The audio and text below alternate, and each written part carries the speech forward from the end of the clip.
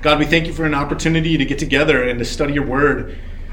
And I pray that you would touch both our hearts and our minds, that you would conform our minds to right thinking, to what is true, to what has been revealed in your word, and that you would conform our hearts to right living, that we might be like Jesus and live like him.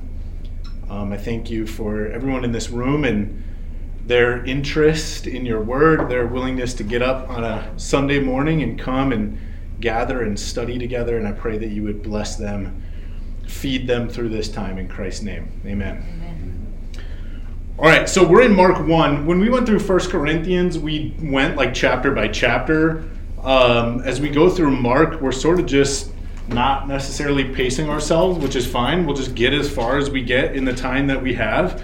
I actually kind of prefer to do it this way because it allows for whatever sort of rabbit trails and questions and interests might come up in a setting like this. So I heard that last week you guys knocked out a total of like 4 verses. But it was some good discussion. Okay. I was made aware of a question that came up, but I don't remember what it was. But it sounds like you solved it. Maybe not? That's okay. All right, so we're going to pick up this morning. I think you actually got through verse 15, but I wanted an opportunity to touch on verses 14 and 15 again, if that's okay. So we'll spend a couple of minutes on this. It says in Mark chapter 1, starting in verse 14, "Now after John was arrested," that's John the Baptist, "Jesus came into Galilee, proclaiming the gospel of God, and saying, 'The time is fulfilled and the kingdom of God is at hand. Repent and believe in the gospel.'" It stands out to me that one of the first things that Jesus says is, repent. Our culture has this idea of Jesus. Well, how do you think culturally the world looks at Jesus and thinks about him and talks about him? Believe. Just believe in him. Just believe in him? That's good. So just like accept that these things are true about him. That's good. I think that's true. Anybody else? Just like a feel-good God that doesn't make you uncomfortable and gives you what you want. Yeah, very good. He's this feel-good God who isn't here to make you feel uncomfortable. He kind of is there to just give you whatever you want, right? He's this big, soft, cuddly teddy bear. Definitely not the kind of guy who, when he shows up on the scene, the first words out of his mouth would be, repent, right? Because that implies sin, wrongdoing, that your life is moving in the wrong direction. And I love that Mark records this. Like, one of the first things out of Jesus' mouth is repent. Repent and believe in the gospel. That's pretty astounding. And I think that probably the church needs to be a little bit more committed to saying the same kinds of words that come out of the mouth of Jesus. Repent and believe. So if there is a person that just believe but no repentance, I think we can call him Christian. The question was, do you think that if somebody just says they believe but doesn't have repentance, can you call them a Christian? And I'm just repeating it for the podcast. You can call the demons Christians. Yeah, I actually was going to have us turn to James and look at that passage. I think actually Scripture is very clear that your profession of faith is not valid unless you walk in the same way in which he walked, unless you bear the same fruit that he bore, unless you renounce the world and give yourself over to Christ. I mean, we spent a long time going through 1 John, and 1 John talks about this. I mean, I almost got tired of preaching on it because it just again and again and again, you know, if you love the world, then the things of God are not in you, right? Like John says that repeatedly. So I really repudiate this idea of like easy believism, that just this mental assent that Jesus is the Son of God is not sufficient to bring you into the kingdom of God. I got it. Oh, go ahead. The one thing I just, you'd asked about how people see Jesus, and the word that I keep thinking of is forgiveness. And I think, well, it's part of his nature. I think that sometimes people use that as an excuse. Well, I can do whatever I want to because he'll forgive me and then everything will be okay, as opposed to taking responsibility. Yeah, amen. Totally. And Paul speaks about that in Romans on a couple of occasions where he says, the more we sin, the more grace increases. Should we then go on sinning so that grace will continue to increase? And he says, by no means, right? You've totally misunderstood the offer of grace if you think it means that you can just live a life of flagrant sin. Flagrant sin. Belief, you don't actually believe something is true until you test it. So I probably told this story before. At some point, if you've hung around long enough, you probably heard it. But when I was in Pakistan on this mission trip, we were distributing Bibles in the Himalaya mountains. And at one point, we came to this rope bridge across the Indus River. And this river is like, I mean, if you saw it, it's like one of the biggest rivers you've ever seen. It's like, the Colorado at its deepest part. It's like the Missouri River. It's crazy. And it's in this mountainous region. You can literally hear, when you get close to the river, it sounds like thunder. And the reason is because there's boulders like the size of this table, probably the size of cars, sweeping through this river, smashing into one another. So it sounds like thunder. And here's this rope bridge. It's probably 100 yards across this river.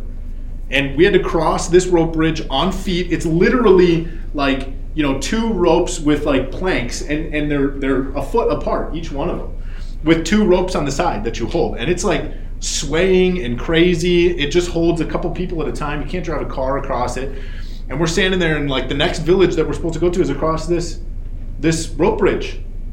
And you don't believe the rope bridge can hold you as long as you're standing on this side of the river, right? So if you say, I believe in Jesus, but I don't think living his way of life is the right way, is the best way, is the wisest, most fulfilling way to live my life, then you don't actually believe. That's what I would say. I like that. The story. There is a doubt. Yeah. If I'm not willing to cross the bridge, I don't believe it's safe, right? If I'm not willing to live like Jesus, I don't believe what he says is good. I was going to say, like, if I said I put a bomb under this table and it's going to go off in a minute and not everybody runs out of here, they don't really believe that.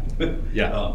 But can I call out 2 verses? Because on Wednesday night Bible study, they in Hebrews, we're in Hebrews, and this interesting verse. It's verse 5:9. Verse 5:9. After he was perfected, he became the source of eternal salvation for all who obey him.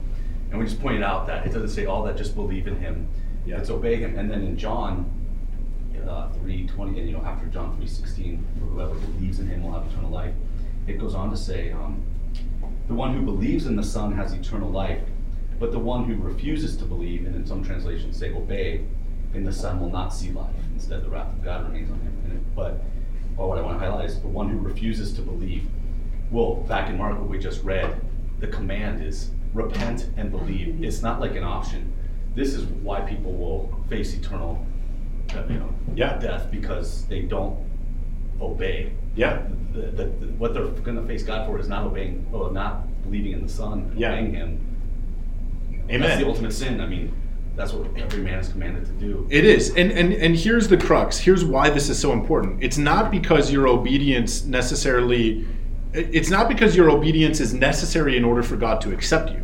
It's because Jesus teaches, apart from me, you can do nothing. Abide in me, and you will bear much fruit. Right? So the point is, the only way you can do the way of Jesus is if the Spirit of God is in you. And if the Spirit of God is in you, then you will do the way of Jesus. Does that make sense? So it's not so much that like you have to do this in order to get into the kingdom of God. It's that if the Spirit has made your heart alive, then what drives you is the heart of God to do what pleases God. And therefore, I would say to the person who has no fruit like that, who just says, I believe, but isn't living in a way that pleases Jesus, I would say, actually, unfortunately, I just need to declare that you don't really have, I want you to see that I don't think you actually have that regenerate spirit in you. Well, because this says repent and believe. If you believe, you're going to repent because that's what you're supposed to do. And if you repent, it's going to make you believe more because you're going to see. Yeah.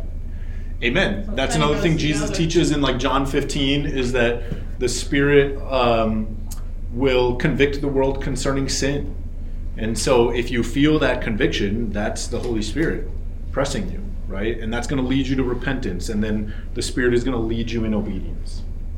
So that's all a work of God. It's not ultimately even a work of you, which is why we would say those things all have to go together. So unfortunately, there's kind of this caricature of Jesus that he's kind of soft and sissy, and the words that we would use today would be like tolerant, inclusive. You have some churches that even boast with their signage outside now that we're a welcoming and affirming church. Jesus did not just affirm everyone. In fact, he began his message with repent. So that's important. The call, the Great Commission, Jesus' last thing, many people focus on the go part. Go and tell them about Jesus. But that's not really what it says. It says, go and teach them to obey all that I have commanded. Yeah. If you really want to do the Great Commission, it's not just go, you heard about Jesus. It's, you need to obey Jesus. Yeah, that's good. Doing the go. And we've done people a disservice if we've just taught them about Jesus, but not taught them the way of Jesus, right? Like how to actually live this out and how to live in obedience to it. So another thing that he says here in verse 15 is that the time is fulfilled. Did you guys talk about that at all last week? Do you remember? I don't think so. So this is pretty important because one of the things that Jesus is saying here, and I think you see this a lot in all the Gospels as they kind of open up, is that the coming of Christ is the fulfillment of all the Old Testament. Yeah. This is really important. Yeah. And if you miss that, then you're going to think that like there's parts of the Old Testament that we're still waiting for them to be fulfilled. But the coming of the Messiah is what the entire Old Testament is pointing us to. God reconciling man to himself through the person of Christ, the Son of God. Galatians 4:4 also mentions this, that in the fullness of time, God sent his Son. That's really important. And I would say a piece of this fullness of time, if you were with us in class or you were listening to the podcast when we went through the church history piece, a part of this is what's called the Pax Romana. Is anybody familiar with that phrase, the Pax Romana? Are you familiar with it enough that you can define it? Or you've just heard it before? Define it, but Okay, you've heard it before? yeah. Okay. And is anybody familiar with it enough where they could give us a definition of it? I think I saw you nodding, Rick. Well, I bet you can too. No? Go for it. No, that's okay.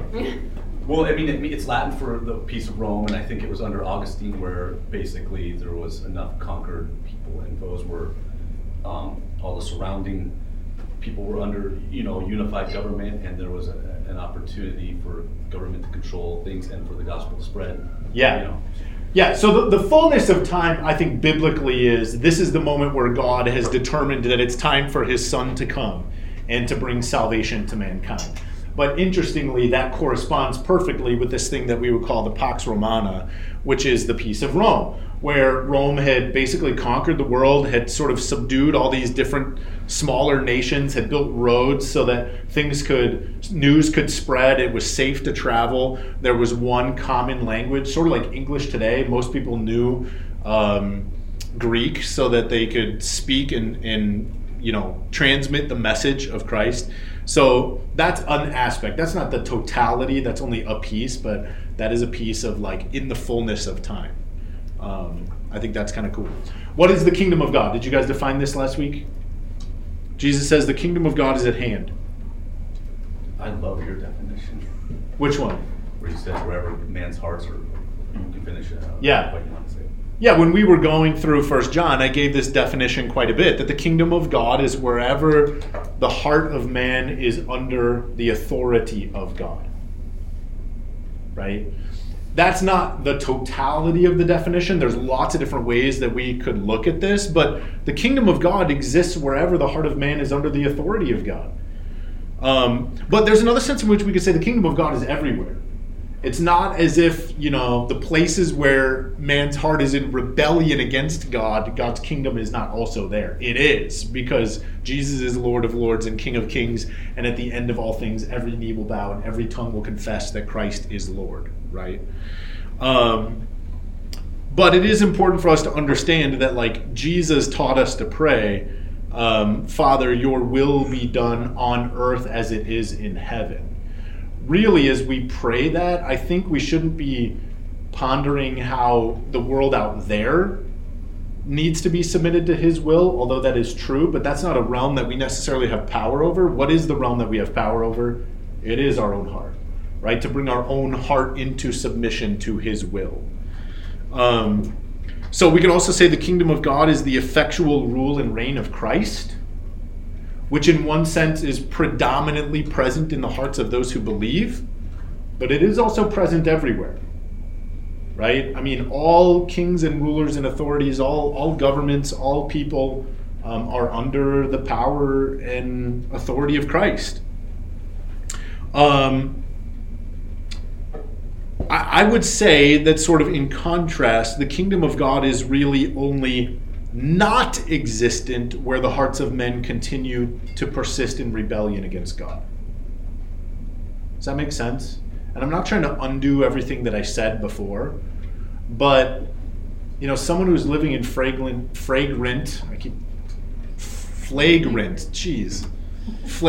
rebellion against God is not in the kingdom of God, right? Their heart is outside of the kingdom of God. And so when Jesus says something like the kingdom of God is at hand, it has come to conquer hearts, conquer minds, not conquer nations, at least not primarily at this point. Could you a quick comment on the kingdom? Not that I want to unpack all the eschatology and amillennialism, but a lot of people, if they only look at the kingdom of God as this future thing where Christ is going to reign for 1,000 years, and every time they see kingdom of God in the Bible, that's where their mind goes. But I think correctly to see it, the kingdom of God has started small, like a mustard seed, and is growing. And there are people in the kingdom of God now. There are people who will be in there today, and there are people, as they accept the gospel, the kingdom is growing, and the kingdom is now. Yeah. And it's also forever. Yeah, that's important. And literally the next thing in my notes was that the kingdom of God is a present and future reality, right? If Jesus says the kingdom of God is at hand, and you're eschatologically only thinking of the 1,000-year millennial reign of Christ, which is an eschatological or an end times view, then Jesus is wrong. I don't know how else to put that. Like, if he says the kingdom of God is at hand, and yet he's going to wait 2 centuries or more before he brings this literal reign of Christ on earth, I don't know how you make sense of this, where Jesus says it's here. I mean, that's what at hand means. It's within your grasp. So I would say the kingdom of God is both a present and future reality, and that's important.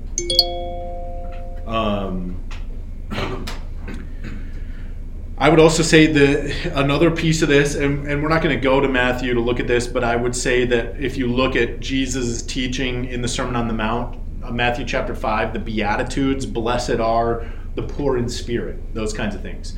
Another aspect of the kingdom of God is the availability of all of the blessings and affection of God offered to all who come to him through repentance and faith. This is important because essentially the Pharisees were kind of guilty of perpetuating this idea that the kingdom of God is available to those who live lives that please God. And Jesus is going to bust on the scene and say, nobody's going to live their life in a way that pleases God. Unless your righteousness surpasses that of the scribes and the Pharisees, you will not enter the kingdom of God. And so Jesus is here to say, look, the kingdom of God the doors are open to any who come through repentance and faith. Right? Repent and believe, and the kingdom is yours. That's what it takes. So Jesus is teaching the availability of the blessing and affection of God to all people. Okay, and then I think it's also important to say Jesus doesn't say that the kingdom of God is coming or will come soon or maybe might come at some point. He's saying it's here because it all perpetuates on Christ, the cornerstone. Any last thoughts on that?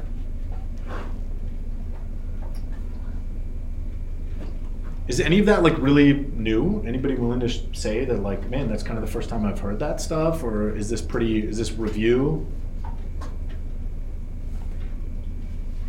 I would hope that it would be review. But if it's the first time, then I'm glad that you're here. And I hope that was helpful. It's the first time to me. Yeah? Okay. That's good. Thank you for being willing to say that. it's probably something that we don't teach on enough. And I should mention too that like the way Matthew refers to this is the kingdom of heaven. He uses a different word. Actually, heaven is plural, so it'd be the kingdom of the heavens. Just meaning it's still the kingdom of God, but heaven is where God's will is done, right? He's saying that reality is coming. And they didn't like to say God. So Yeah. That's why. They would avoid the Jewish word word, God, yeah. right? Heaven being Replacement word. yeah, there's a technical term for that, but I forget what it is. Were you going to say something, Audrey? No? Okay. All right, well then let's read a little bit further. Picking up in verse 16. Passing along the Sea of Galilee, he saw Simon and Andrew, the brother of Simon, casting a net into the sea, for they were fishermen. And Jesus said to them, "Follow me, and I will make you become fishers of men." And immediately they left their nets and followed him. And going on a little further, he saw James, the son of Zebedee, and John, his brother, who were in their boat mending the nets. And immediately he called them, and they left their father Zebedee in the boat with the hired servants and followed him.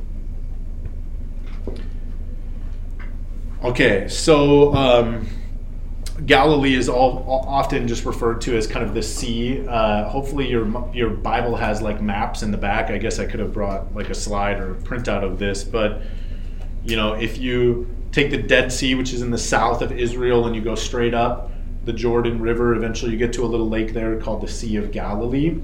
I believe it's on the east side. It has these fairly steep kind of slopes, which is one of the reasons why you get these storms, because the winds will come kind of sweeping down from those regions, and that'll come up later. But it's a warm water lake about 7 miles wide and 13 miles long.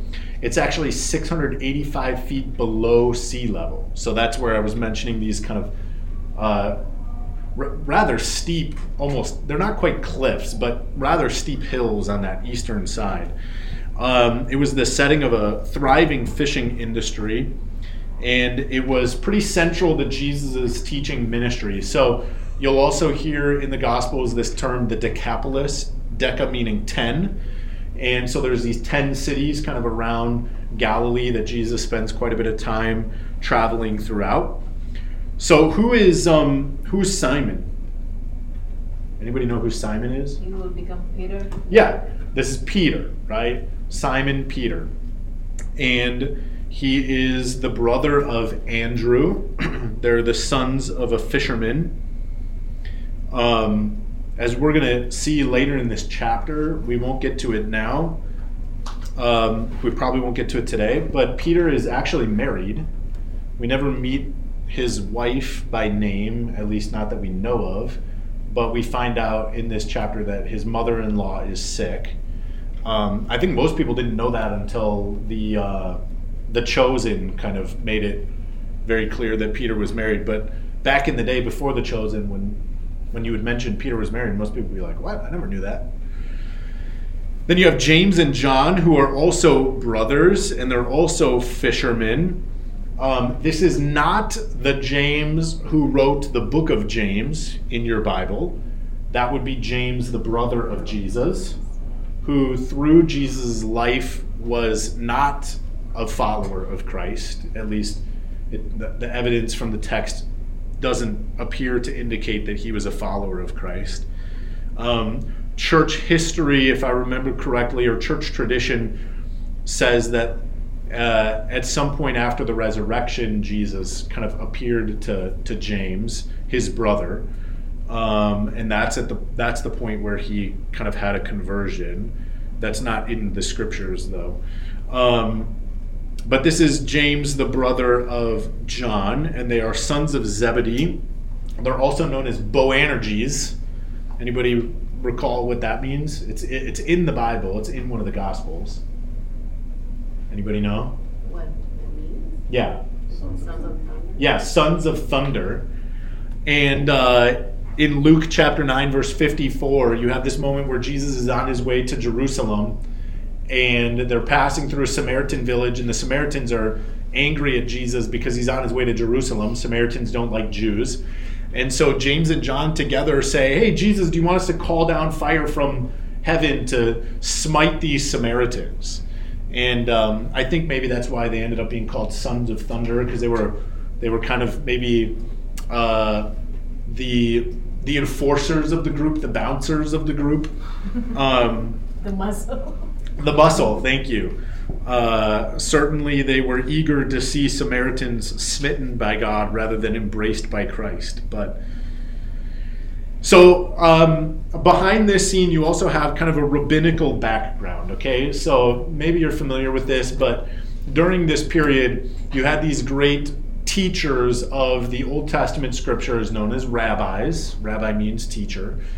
And they would gather to themselves disciples who they would travel with, and they would expound and teach the Old Testament scriptures to, in the expectation that these men would also then eventually rise up to become rabbis themselves, okay?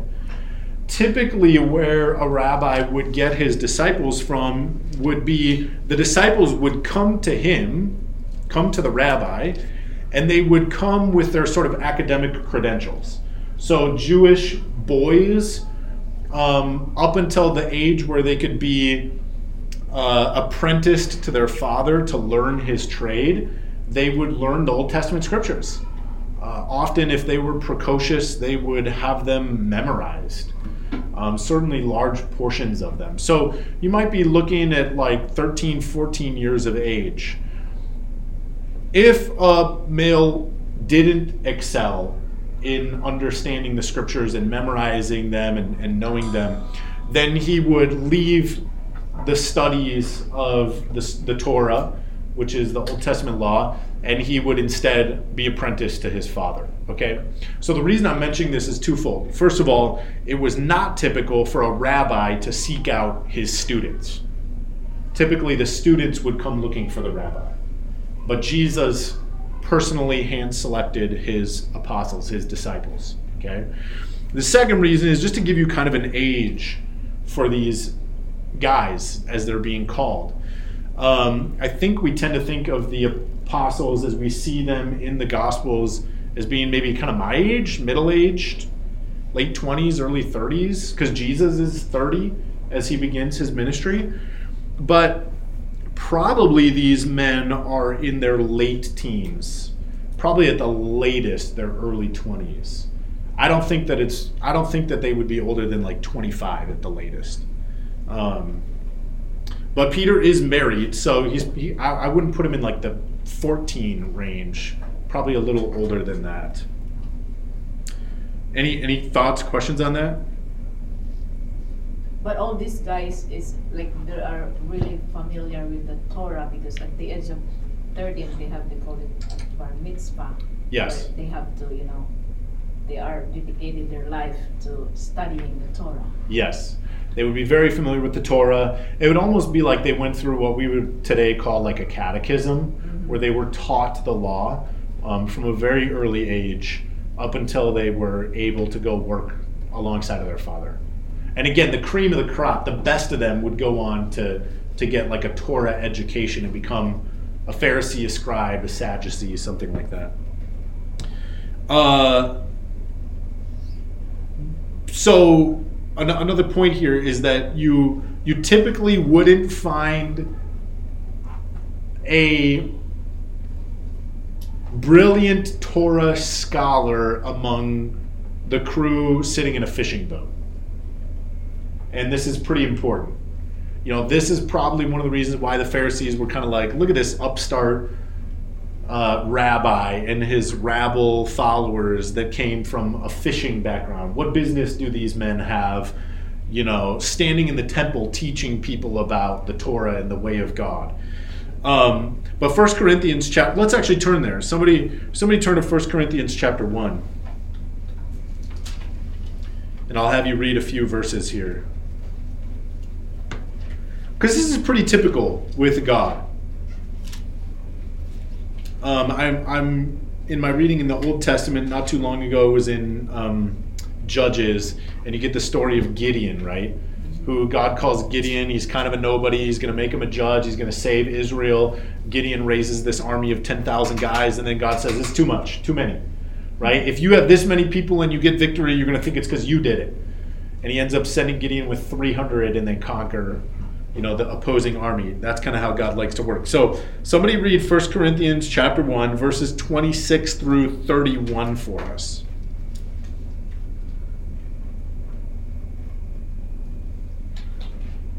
I will.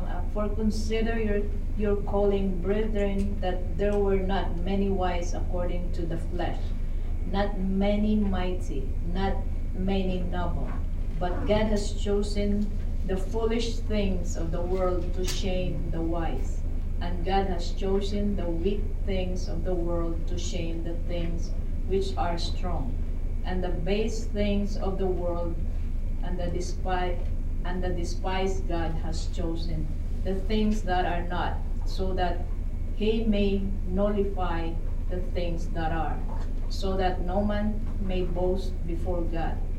But his doing you are in Christ Jesus, who became to us wisdom from God, and the righteousness and sanctification and redemption. So that just as it is written, let him who boasts boast in the Lord. I love it. Thank you. Verse 27 in particular. But God chose what is foolish in the world to shame the wise. God chose what is weak in the world to shame the strong. Right? It was no accident that Jesus chose these men. Knowing that they would have the faith necessary to trust him and follow him, but also not wanting to pick from the cream of the crop, because he's going to use what appears foolish in the eyes of men to shame those who think that they're wise, those who are wise in their own sight. So it's kind of cool. Now, I do want to point out, going back to Mark, that Jesus chose all men. So this is, in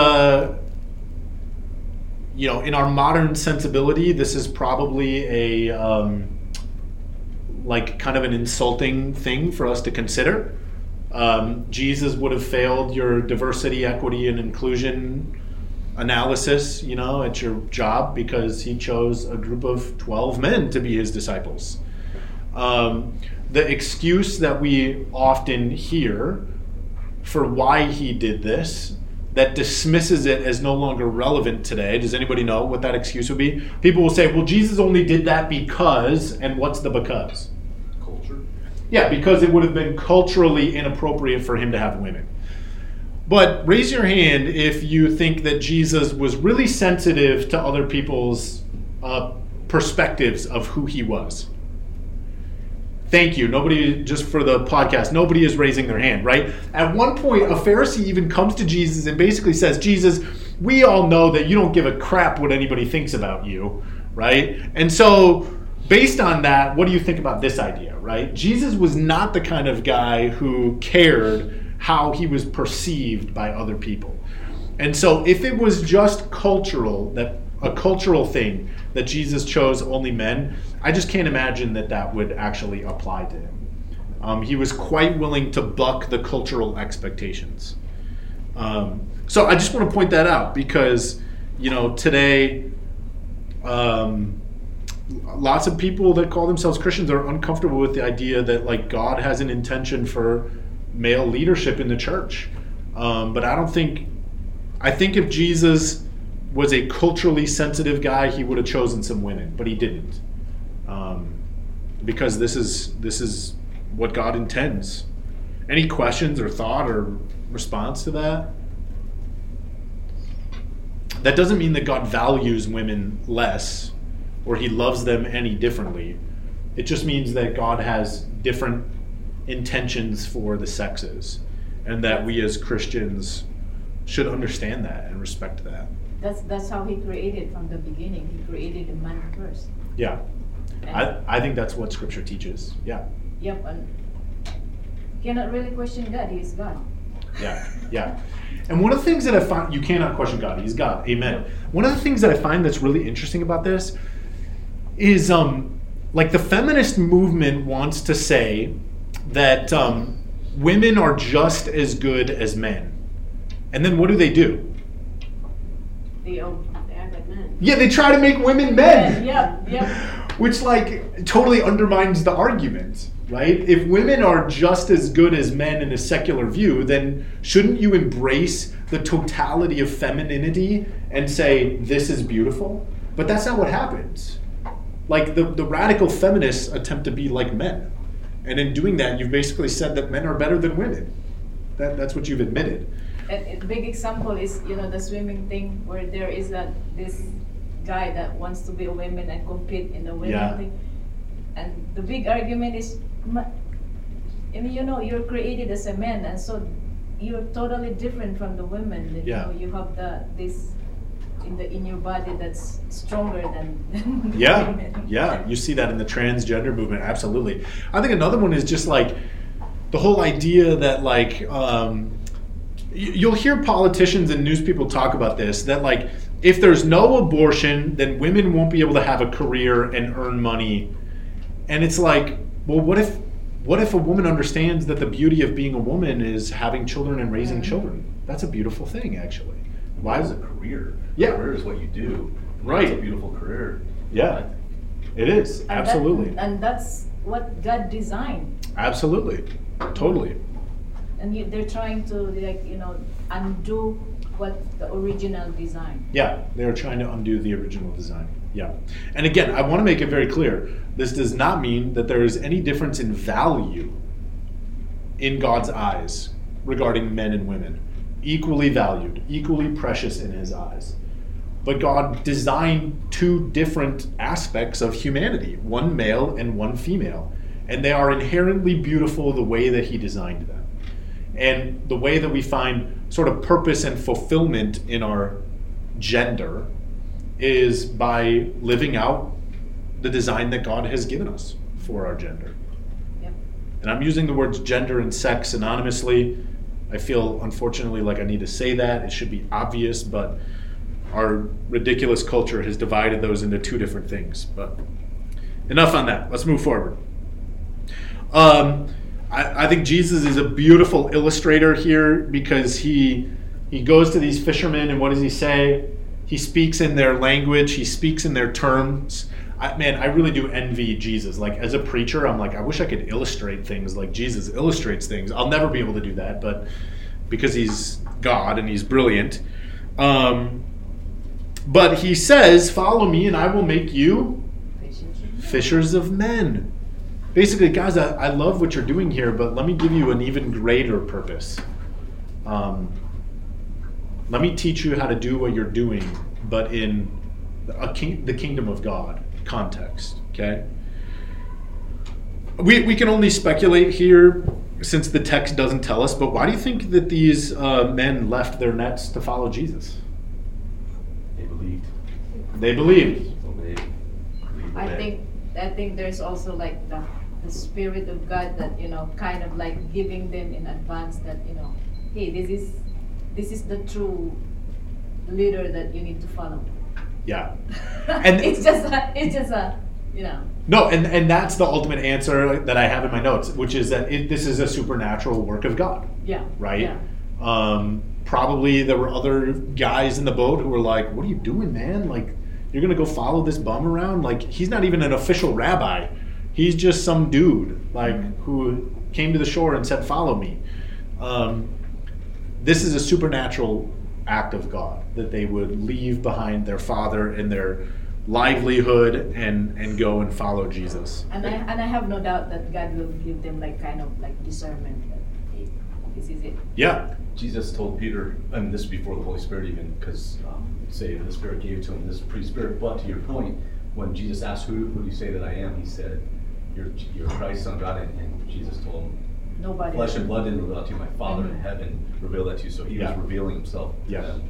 Yeah. And then others walked away, so they didn't have the revelation, so to speak. Yeah. This is kind of unique because you mentioned like this is before the giving of the Spirit, right? This comes before Pentecost in Acts, and yet still the Spirit is moving. And we see that throughout the Old Testament, preparing us to understand that even though like the Spirit of God has not yet fully indwelt believers in like the resurrection reality of the new covenant, still the Spirit of God is moving and working. Thank you for bringing up that verse too, where Jesus says that to Peter. This is a fulfillment I think it's the fulfillment of an Old Testament prophecy that's very small, but Jeremiah 16:16. You don't necessarily need to turn there, but it says, God says, "Behold, I am sending for many fishers, declares the Lord, and they shall catch them." God is going to send out his fishers to catch the people of God. It references hunters there too, to go and hunt them. What verse was it? Jeremiah 16:16.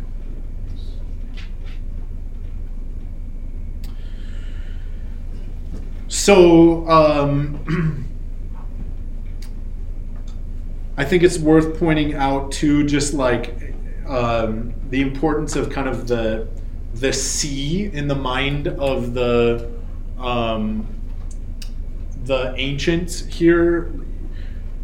So, in the context of the first century world here, the sea is a metaphor for death and for sin. So if you think about this illustration that Jesus is giving, he's saying, I'm going to make you into men who pull other men out of the sea. Right? So the sea being a metaphor for death and chaos and sin. Isaiah 57 verses 20 through 21 says, "But the wicked are like the tossing sea, for it cannot be quiet, and its waters toss up mire and dirt. There is no peace, says my God, for the wicked." So I think this is more than just like Jesus being like, "Hey, you fish for fish, and now I'm going to make you fish for men." I think there might be some idea here of like, you're going to be pulling people out of this chaos and death and sin.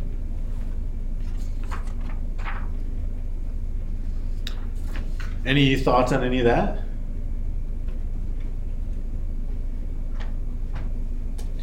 Okay, there is something illustrative for us in these verses, something kind of that I think points to our own lives and gives us some application here, which is the powerful call of Christ on his elect. I mean, does anybody have a story like this where like you began to hear the voice of Christ in your life and it became undeniably winsome? It began to tug on your heart in a way that you couldn't resist it. Mm-hmm. Yep. You began to hear these things and you began to realize like, man, I really think that's true. I think the way that I've seen the world before now is not right. And I want to know more about this man who invites me to follow him.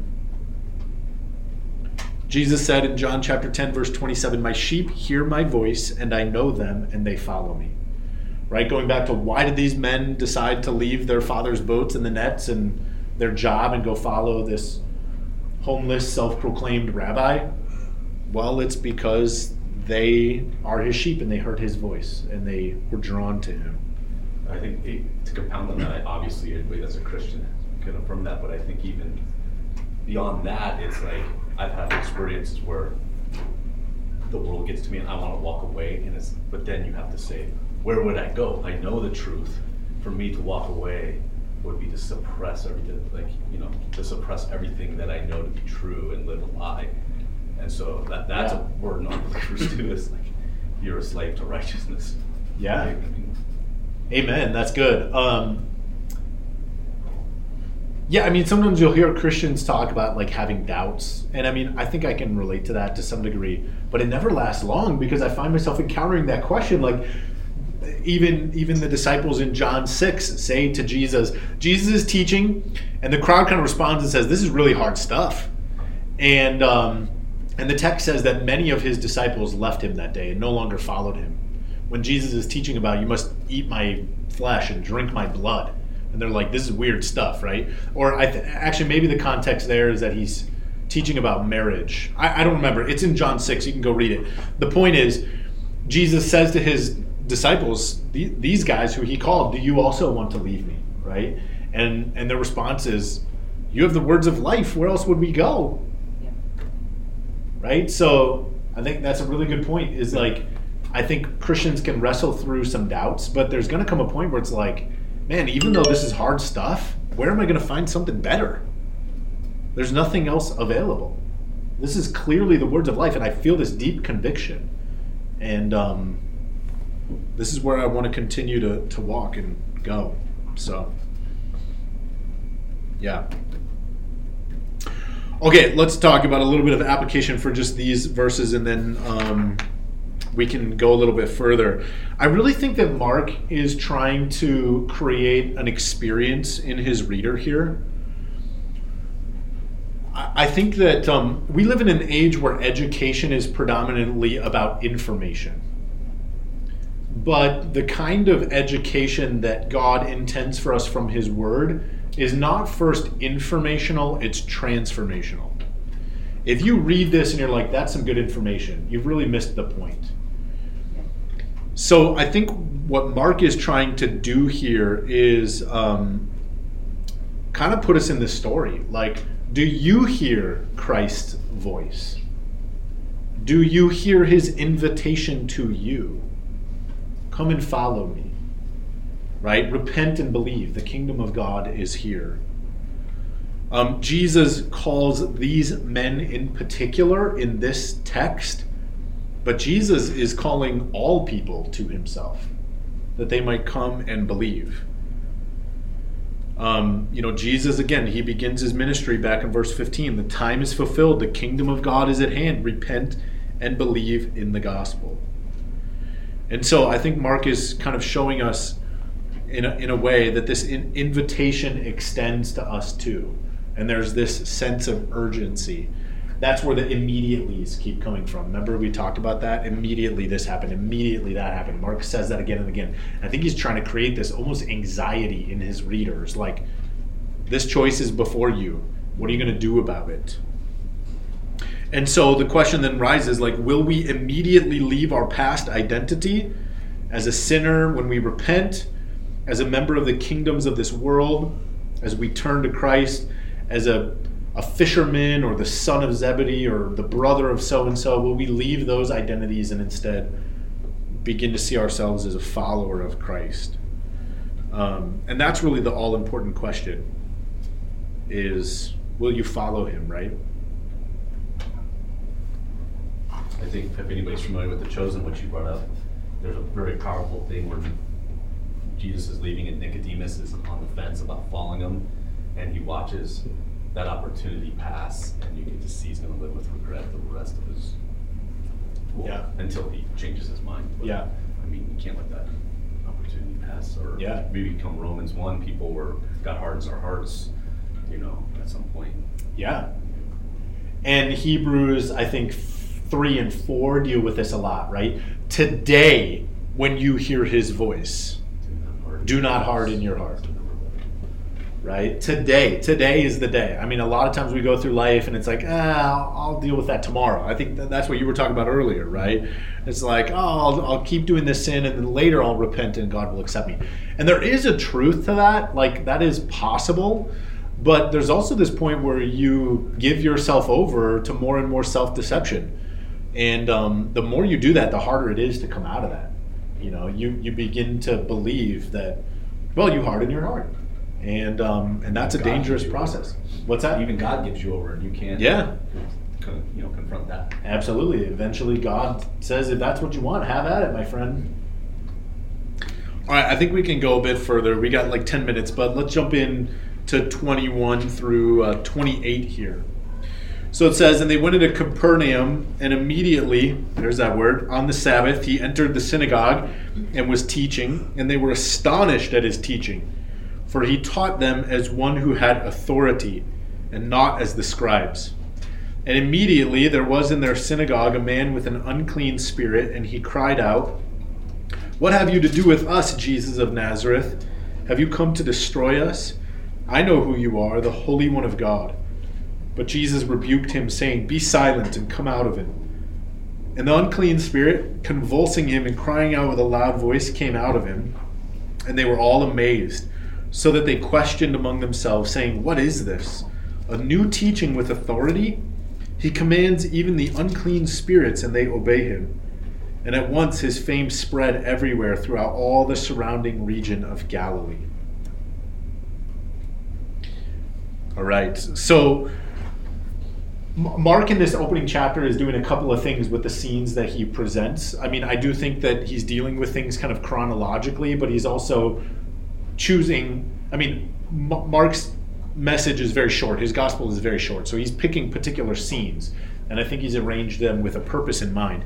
And I think what we just saw was Jesus showing his power to call men to himself, and they respond, right? So he's showing his power over human hearts, that Jesus demands obedience and people respond. Now I think we're seeing that Jesus has power over the spiritual realm. He can command the spirits and they do what he says. And then we're going to see in sort of the next chunk that we won't get to today that Jesus has power over the physical realm. He commands healing over people's lives, and it happens. Calms the sea. He calms the sea, right? We're going to see this as well. But so what we're encountering is in response to the question, who is this man who calls me to follow him? Mark is painting a picture of who this man is. He has power over human hearts. He has power over the natural realm. He has power over the spiritual realm. He is a man of power. He's not just some political leader. He's not just some hippie rabbi. He is the Son of God, truly. Which is where Mark began, right?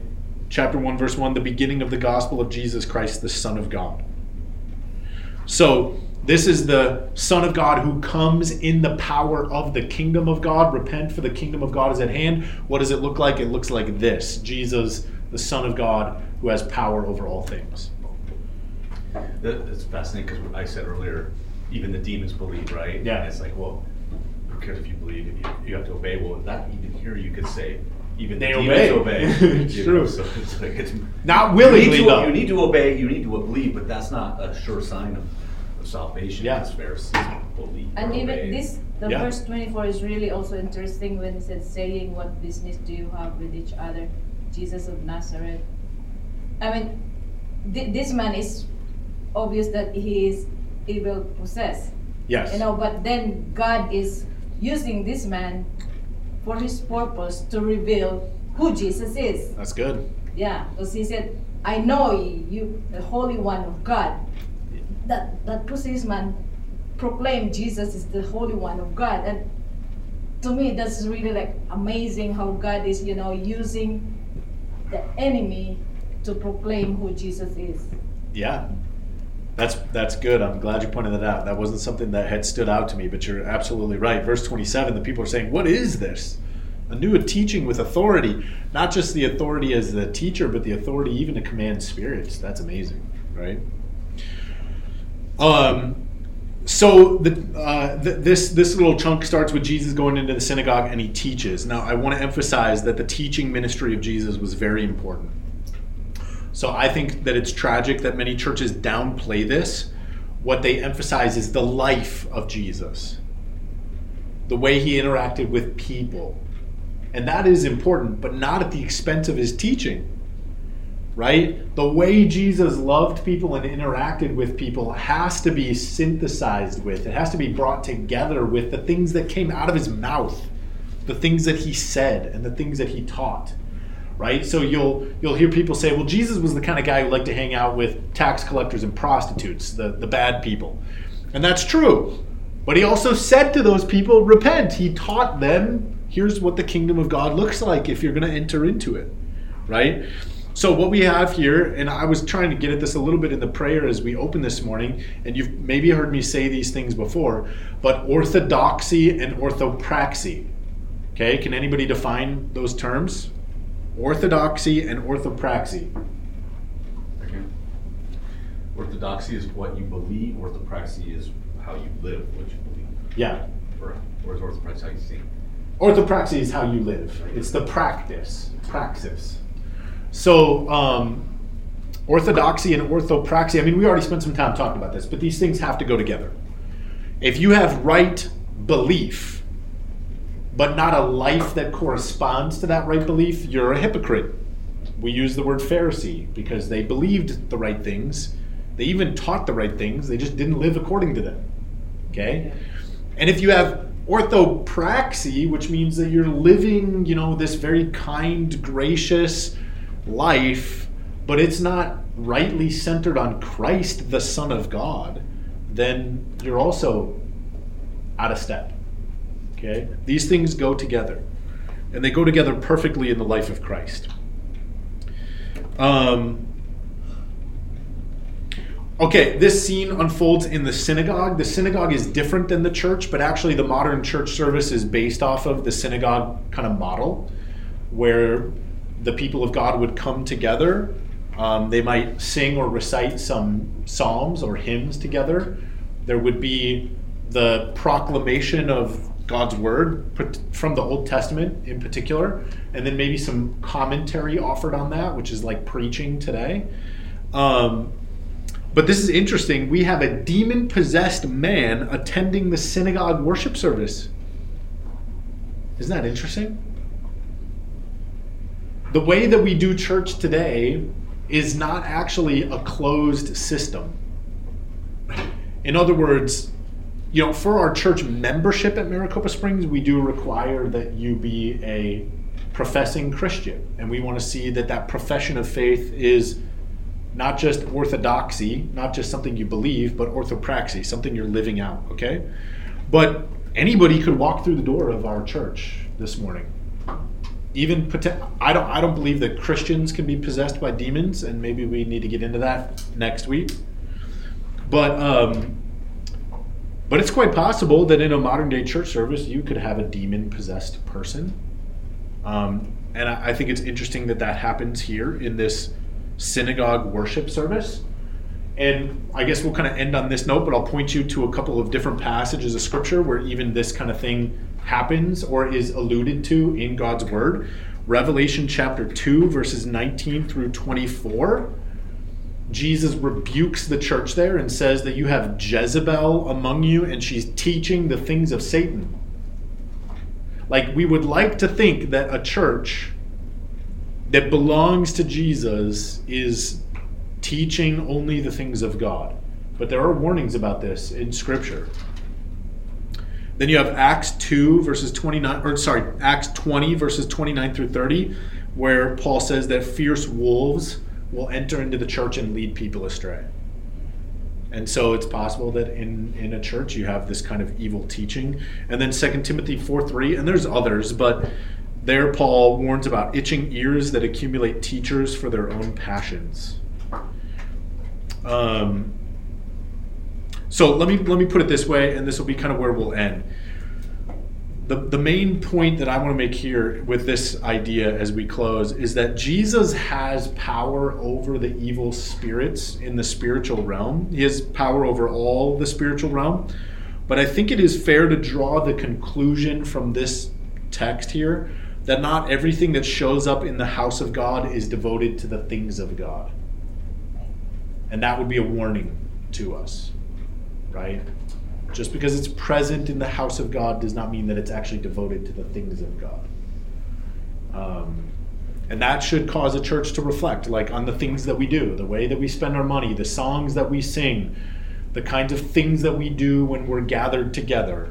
Are we reading Scripture? Are we pointing people to Christ? Are we devoting this time to the Lord? Or are there other things that might be getting in the mix there? Does that make sense? Am I making my point clearly enough? Okay. Well, on that note, let's close in prayer. God, I pray that at least at our church, at Maricopa Springs, and everywhere, Lord, because this is your desire, your will, that what shows up in the house of God would be entirely devoted to the things of God. And I pray that more personally, more locally, that our own hearts that are in your kingdom by grace through faith in Christ, through that repentance and belief, I pray that our hearts would be entirely devoted to the things of God. That we would truly be followers of Christ, full of conviction that his way is the best way. And that we would be conformed to his teaching in orthodoxy and his way of life in orthopraxy. We thank you for Mark's gospel, and I pray that as we continue to look at it, it would make us wise. In Christ's name, amen.